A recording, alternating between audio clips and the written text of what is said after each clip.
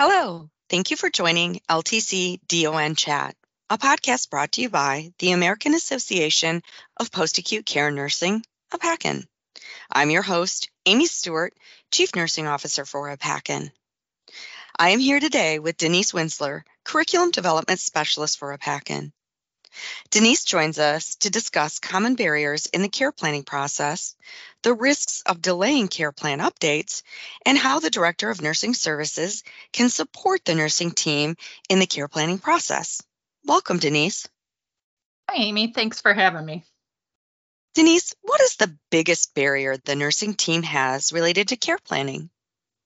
That's a great question, Amy, and I'm going to give you a twofold answer. First, I think a lot of times floor staff doesn't really know the care planning process. And by this, I mean that they don't know what should go into a care plan, when it should go into a care plan, or when to update a care plan. And I think that this really stems from the second part of my answer, which is that many times the care planning process is the responsibility of one person, the nurse assessment coordinator, or the NAC. So the floor staff aren't really involved and don't receive the education that they need to become an integral part of the care planning team, which is a huge mistake.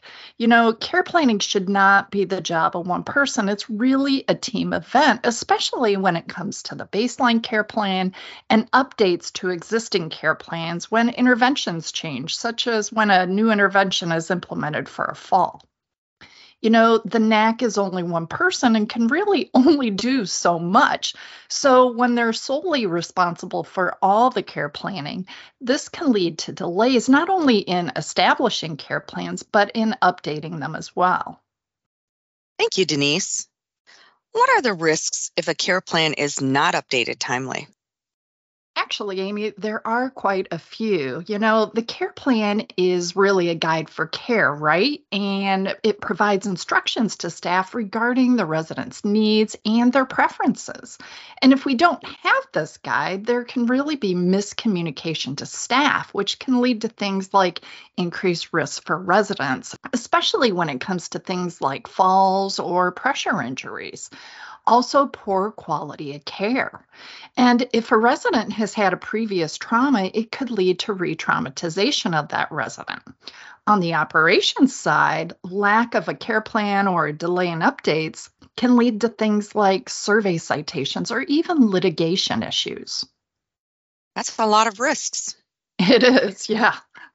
How can the DNS help support and get the team involved in the care planning process?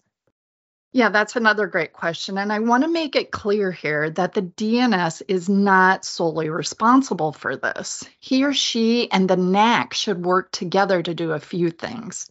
So the first one is set expectations for your floor staff and what their role in the care planning process is.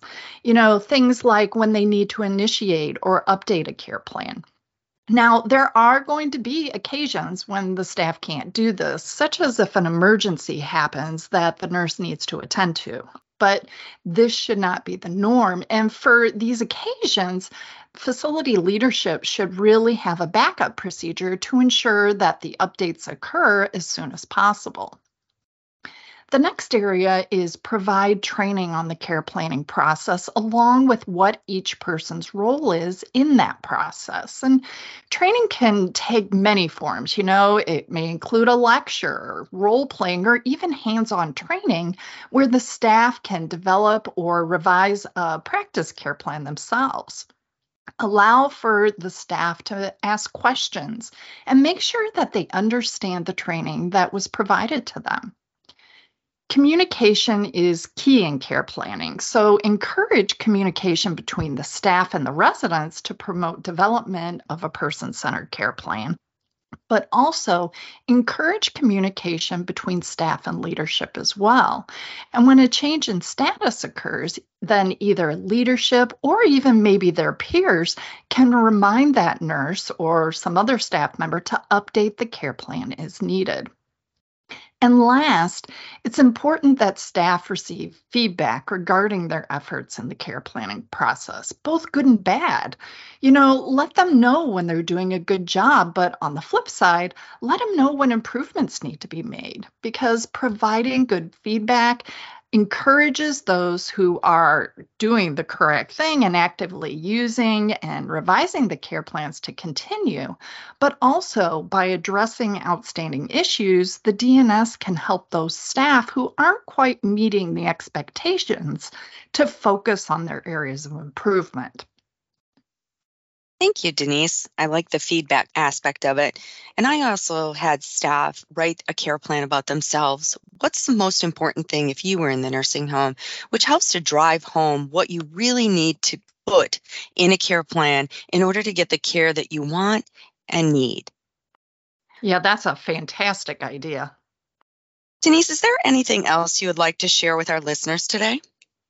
Absolutely. So you want to make sure that your staff have the resources to do their job. And in case of the care planning, have a point person that staff can go to with questions. And this can be maybe the NAC or even the DNS. And another resource could be a tool that staff can refer to when they're either initiating or revising a care plan. And AAPACN has several resources that the DNS can use for this, including our baseline care plan tool and the comprehensive person-centered care plan audit tool and care planning cheat sheet. They can also use the AAPACN person-centered care planning in-service education for nurses. That is great advice. Thank you for sharing those resources. Absolutely. Listeners, thank you for joining us today. For more resources and tools for nurse leaders, please visit our website at www.aapacn.org. To ensure you never miss an episode, subscribe to the LTC DON Chat podcast.